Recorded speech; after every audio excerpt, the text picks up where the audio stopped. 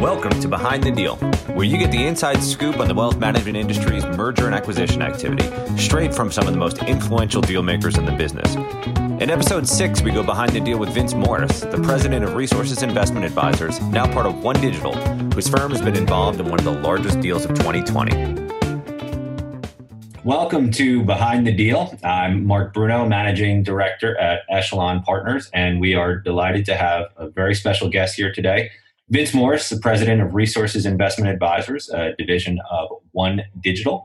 Known Vince for several years, and he's been involved in a number of deals over the course of his career. He was also, importantly, a major player in one of the year's largest deals when OneDigital acquired Vince's firm, Resources Investment Advisors, way back in February. So we'll talk about that deal in a little bit more detail in a bit. We'll also talk about some of Vince's experience, both as a buyer and a seller. But I think one of the most important and interesting things that we'll talk about here today is that Vince is now working on integrating two companies, essentially, in an environment where everybody practically is working remotely. So how do you do that operationally? How do you do that culturally? That's not something that we have really dived into on Behind the Deal before. So Vince, thank you very much for being here today to talk about some of your recent activity and also to give us a little bit of color on what's happening in your businesses now. Yeah, great. Thanks, Mark. And I appreciate you having me join today, and very exciting topics and definitely timely for the challenging environment that we're in. My first deal, oddly enough, I built a practice. So I was a wealth advisor and retirement advisor focused on both sides of the fence, primarily on retirement, and then saw that as a bridge to the wealth management space. And my first deal was in 2010. My practice was with a large broker dealer. We utilized their RIA, and just the trend that was happening in the environment back then really felt it was going more advisory. And so we wanted to be able to have our own advisory business. And so we acquired a company called Resources Investment Advisors back in 2010. It really it was more of a strategic acquisition because, again, we had a specific need that we were looking for, not just revenue and EBITDA. And so we had a business model need. The RIA had a proven track record, had been around since 1987. So we felt it gave us some credibility in the market in the wealth management space. And then we also had infrastructure on the wealth management space that we were acquiring, such as a chief investment officer, some operations people, those type of things. So it was definitely strategic. Inside my practice then, after that acquisition, we did about 4 more acquisitions up until about 2019. And in 2019, we joined the league of aggregators and private equity world and everything else, and started looking around for kind of a strategic partner to take us to the next level. We'd built really through Resources a platform that serviced about 32 other advisor teams nationally. And we wanted to be able to be a part of something bigger, have access to capital, and really do M&A deals on a larger scale. And so when we looked around in the marketplace, we found a great strategic partner in OneDigital. They had a lot of the same cultural ideas that we did, what really mattered to people, and the focus on the talent within inside of a company. They were also had a similar vision than what we did, which is really this kind of holistic emergence of health, wealth, and retirement, all as kind of one offering into the marketplace. And so the stars kind of aligned, and we came together in February of 2020. And since then, Mark, we've done 17 subsequent acquisitions in the marketplace, some of which were already affiliate firms that were papered through Resources. And we talked to them about our vision and what the opportunity was. And then about 6 of those were other firms that we went outside of our network and were able to really identify leaders in different areas of the country that had a lot of overlap with the OneDigital health benefits folks. And so we began, having dialogue with them and ultimately did transactions with those folks as well.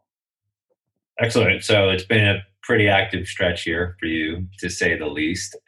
I am curious, you mentioned those 17 acquisitions, right? So that is a lot of activity right there. Is there, as you were kind of looking through all of those deals that you've been involved in, Is there a particular driving force, right? You mentioned, the alignment and some of the objectives that you have, but I'm curious what it is, if you could talk a little bit more about the vision, right, that you're describing to some of these firms, right? And also kind of what the sort of the bigger picture is that being part of OneDigital, what do you aim to be? Yeah. Well, we're definitely wanting to build something special in the marketplace. So we're not just a roll up or serial acquirer, even though we're doing a lot of deals, right? We leave a lot of deals on the table, and we wanted to be a part of bringing, companies or multiple companies together to one operating platform. We have this holistic approach and vision that we're trying to really market or put forth in the marketplace. And really it's centered around the people side of the employer relationship, right? So if you think about the American family, the two main concerns they have is how do I pay for healthcare and how do I save for retirement? And by being part of an EB retirement and wealth platform, we really think we can address the needs of the American family. And not all firms have that same holistic kind of vision. And so, what we're looking for are retirement shops that may have EB, they may have wealth, or an EB shop that may have retirement and wealth, and those kind of combinations. And then having conversations with them around what it would mean to them for their growth model, their business, their future, their wealth creation for themselves to be part of this larger organization and larger vision. Excellent. No, I appreciate that. And I think one of the things that's really interesting that we'll talk about in just a moment is your experience on both sides of the table on a lot of deals. Would love to learn a little bit more about how that's shaped some of your perspective and your strategy. But before we do, I do just want to ask, we've noticed, of course, that the last quarter or so has been one of the most active. You've obviously been very active for quite some time. For a lot of the listeners to this podcast, we talk about deal activity. Curious, how would you assess the quality of the firms, right, that either you're talking to or you just know of in the marketplace right now? There's so much discussion just around volume and activity and acquiring assets, but can you talk a little bit about just the quality of the firms that are essentially the most active right now? Yeah, for us, being a retirement advisor is a smaller universe than just being a wealth advisor, and even in the EB space or employee benefit space. So, we tend to know the high quality firms in our space. We do source a lot of our deals. While we'll still work with an investment banker, a lot of our deals are sourced by ourselves, where we really get to know the people within the firm. We're having a ton of conversations, daily, weekly, and we're looking for those key people, again, that have been really successful at driving organic growth, really successful at managing a business, and aren't just looking to exit the business. They want to become a part of something bigger in the marketplace. And COVID has definitely made that a lot more challenging, right? We can have a lot of conversations on the phone or Zoom meetings, but you can't really get together. And I would say the old model was, let's fly them in here, let's fly to where they're at, take them out to dinner, get to know them a lot more. And that has definitely been hampered over the last 90 days. However, I still think our activity level is probably higher because we're not flying all over the country. So we're doing more and more Zoom meetings, more and more people are in the pipeline having discussions. The reality is too, a lot more people are probably self-evaluating, like how the market's reacted, how many more times do we want to weather this, what's going to be the longer term implications? Am I going to be able to support my business the way I wanted it to? And ultimately, we talk mostly in terms of growth. How can we accelerate the growth of that enterprise and still have that individual part of something big and they've still got income potential. They've still got a significant role and responsibility. They've still got wealth creation opportunities in our stock. And so, how do we just fold them in and do it in more of an integrated operating platform where we're bringing their brand, their buy-in to our vision in one operating system?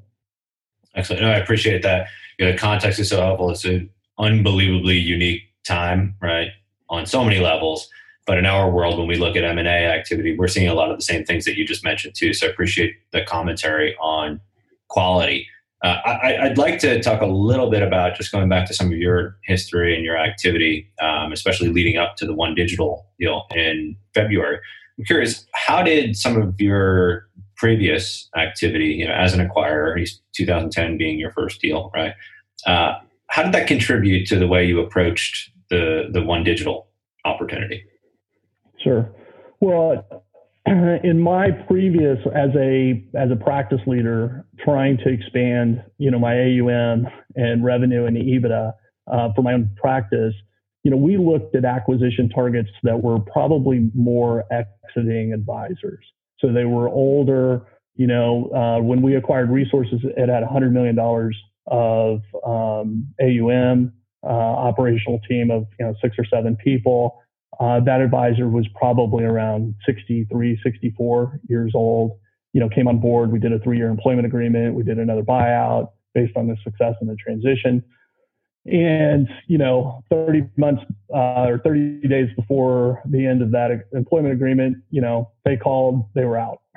So there wasn't any longevity there, which was fine. The way I was building the practice back then, that was fine. We were recruiting in younger people that could handle the relationships longer term and incorporated them into our culture.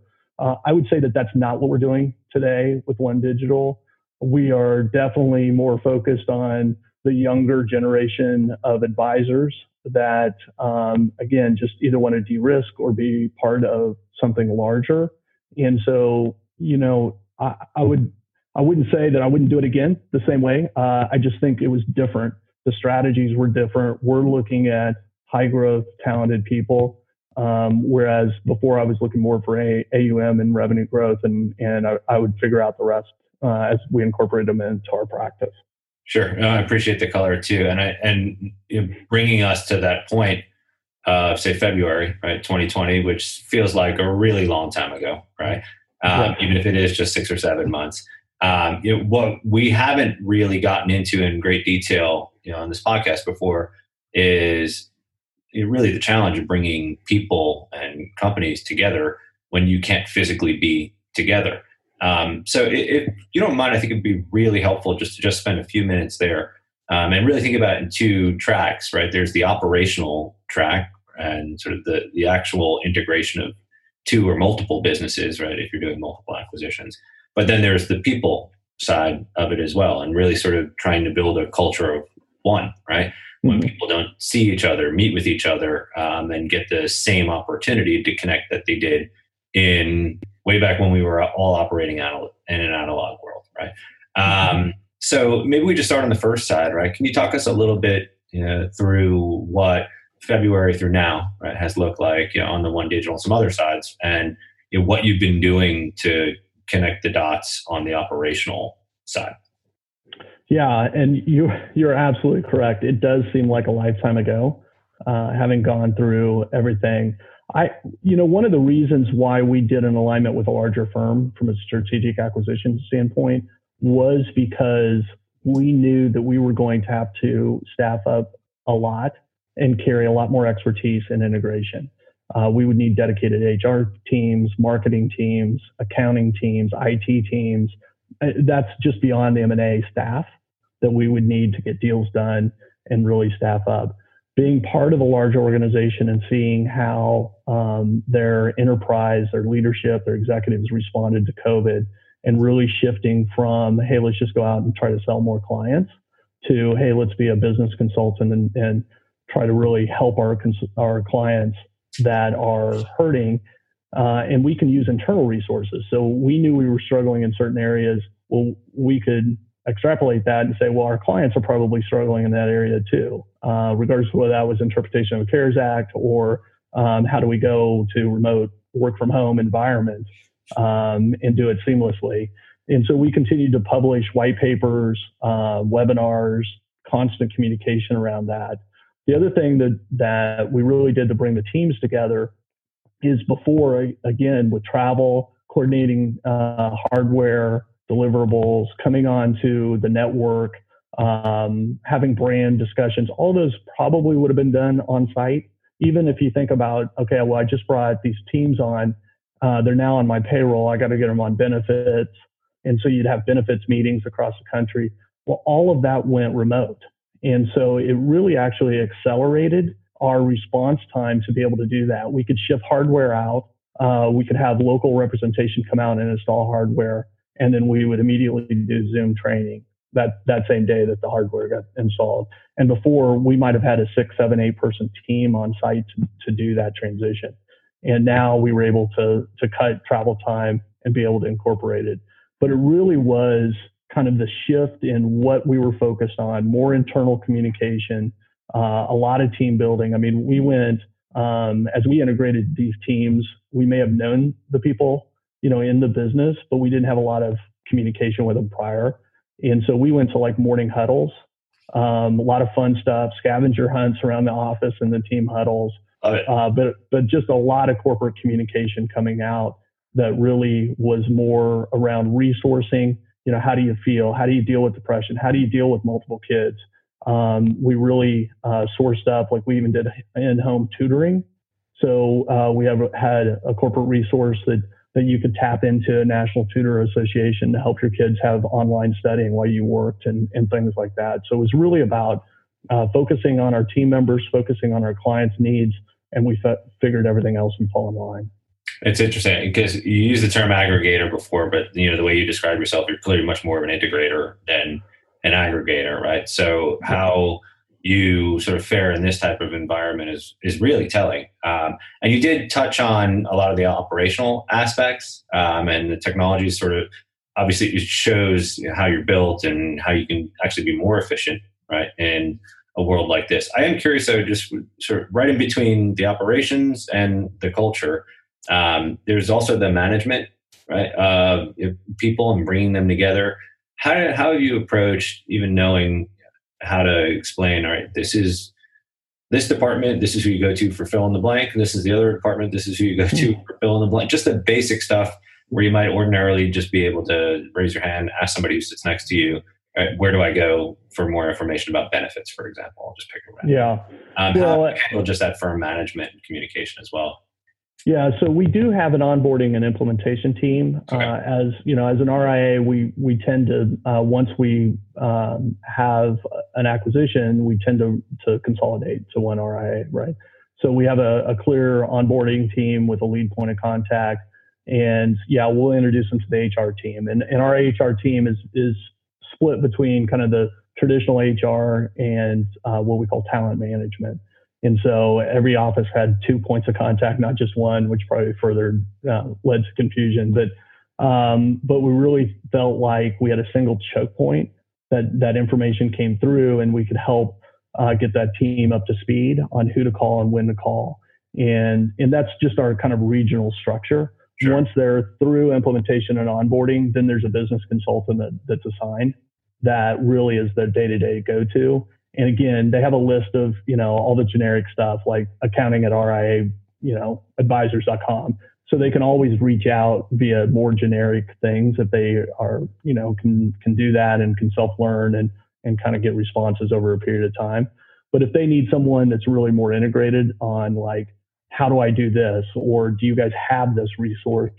Then there is a lead business consultant that really kind of checkpoints all that communication and provides support and help to those individuals. Okay, it's helpful. And then I have to ask, you mentioned scavenger hunts. I've heard of virtual happy hours. I've even heard of virtual talent shows. What is a virtual scavenger hunt? Yeah, so at the end of a huddle, we'll put like 4 or 5 things up on the screen, the Zoom screen. And you have to go, you'll have like 30 seconds or a minute to go through your house very quickly, grab those items, bring them back, and then whoever has the most items kind of wins points and things like that. So it's a very fun time. And I don't know how many more happy hours I could do on Zoom meetings. Yeah, no, I know. You very quickly realize that you're by yourself, right? Yeah, that's right. Ultimately, right? But no, the scavenger hunt, I give you a lot of credit, and I've heard from some other firms as well that they've done little things here and there that have really helped from a cultural standpoint, bit by bit, right? Bring teams together who just don't have the normal opportunity, right, to connect as they obviously normally would. So thank you for that. And just sort of the last question on this subject, looking back, right, on the last 6 months or so, how would you sort of grade, right, the actual integration of the two companies? And I'll just put one caveat on that. Sort of relative to how it might have gone in a more normal environment. Yeah. Yeah. And again, I really think it accelerated it. I think we would have had a lot more flights, a lot more travel, and a lot more. Well, we'll get to you in June after we've made all the other visits to these sites. And now we were able to really execute at a faster pace, execute, in parallel because we have multiple teams. So we were able to kind of bring multiple offices on at a time. Whereas before, we probably would have had flights and it would have elongated the process. So we really felt pretty comfortable with the integration.